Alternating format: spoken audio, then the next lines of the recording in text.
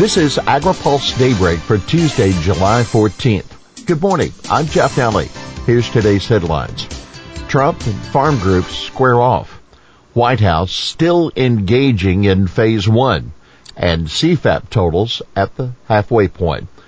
Trump faces tests in GOP races. President Donald Trump faces a big test of his clout in congressional races today, and so do some farm groups. One of the nation's most important farm districts, Trump is backing former White House physician Ronny Jackson in a runoff against Josh Weingartner, who has the backing of state and national farm groups. The winner will win the GOP nomination and likely be the next congressman from the Texas 13th District, which ranks 7th nationally in ag production. Polls released by groups allied with Jackson have shown him beating Weingartner, an executive with the Texas Cattle Feeders Association and former U.S. Senate aide. Trump got on a phone call Monday evening to Jackson supporters. The president talked about energy and guns and mentioned agriculture in passing, saying Jackson is really amazing for our farmers, our ranchers.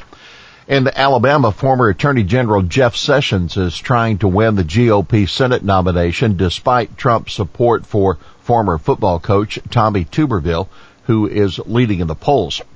Republicans Jeff Coleman and Barry Moore are in a runoff election July 14th for the GOP nomination to succeed retiring Martha Roby. The 2nd District ranks 72nd in ag production. Trump sours on China, but not trade pact.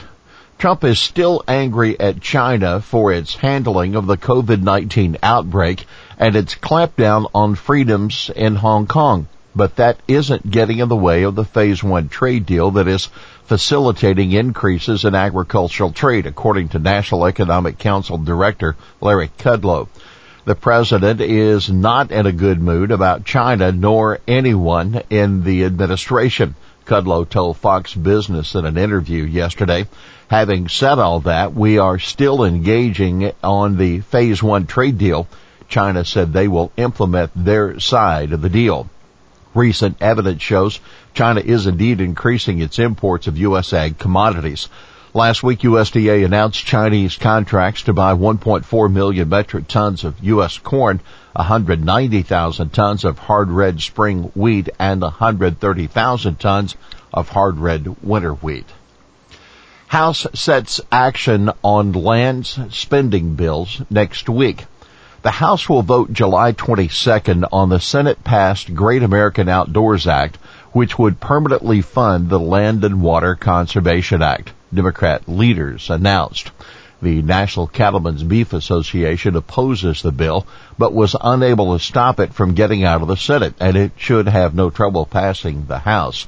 The House will then take up a package of fiscal 21 appropriation bills that include funding for departments and agencies critical to agriculture, including USDA, FDA, EPA, and the Interior Department. CFAP payments near $6 billion. USDA has now paid farmers just under $5.9 billion from the Coronavirus Food Assistance Program, roughly midway through the sign-up period. That's up from $5.4 billion last week. About $2.6 billion has gone to cattle producers, $1.2 billion to dairy producers. Corn growers have accounted for just under $1.1 billion in payments. Iowa farmers continue to lead the nation by a lot. Some $618 million have gone to the state so far. Nebraska's second with $430 million. Minnesota's third with $374 million. Four other states have topped $300 million. Wisconsin's at $363 million. Texas at $304 million. South Dakota at $303 million. And California at $301 million. Sign-up started May 26th and will continue through August 28th. Cattle producers hopeful for more.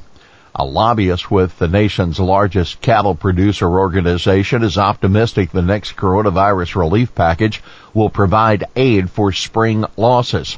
Luckily, we've got a lot of really strong allies in both chambers of Congress. And I think as long as we continue beating the drum, we'll be able to deliver some success for our producers. That Danielle Beck, Executive Director of Government Affairs at the National Cattlemen's Beef Association, speaking with AgriPulse. On June 30th, NCBA used a letter to House and Senate leaders to raise concerns about CFAP and other issues.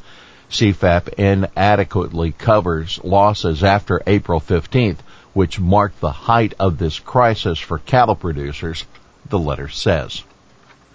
Company wants to make FMD vaccine on mainland. USDA's Animal and Plant Health Inspection Service is seeking comments on a petition filed by animal health company Zoetis to manufacture a vaccine for foot and mouth disease on the U.S. mainland. Zoetis is setting up a research facility at Texas A&M to develop vaccines for diseases, including FMD. Zoetis estimated potential economic damages of an FMD outbreak to the U.S.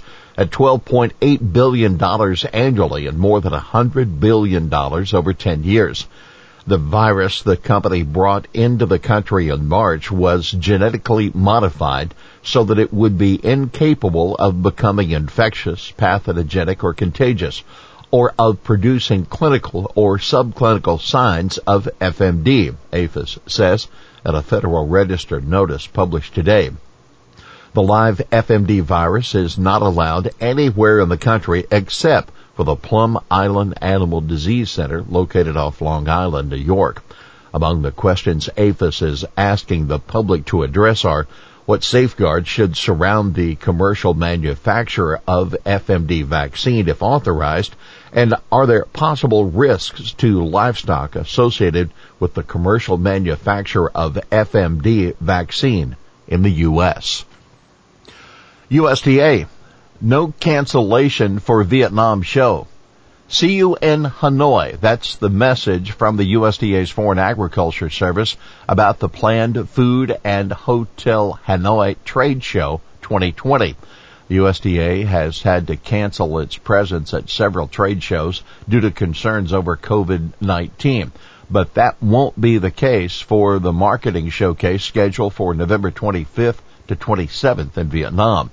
The USDA-sponsored USA Pavilion at the trade show is designed to create new opportunities for U.S. food and ag exporters to reach new audiences in the potential market of North Vietnam's expanding food and hospitality industry.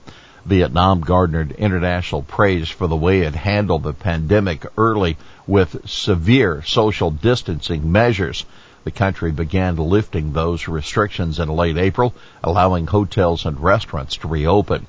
While COVID-19 has had far-reaching effects on agriculture trade, consumer demand, and prices, Vietnam has been able to dampen the worst effects of the virus, FAS said in a recent analysis. Here's today's He Said It. Doing nothing is an option that is unacceptable to the American people, nor ought it be. That House Majority Leader Steny Hoyer of Maryland to MSNBC on prospects for enacting another coronavirus relief bill. Well, that's Daybreak for this Tuesday, July 14th, brought to you by Watkinson Miller and Dairy Management Incorporated. For the latest news out of Washington, D.C., visit agripulse.com. For AgriPulse Daybreak, I'm Jeff Nally.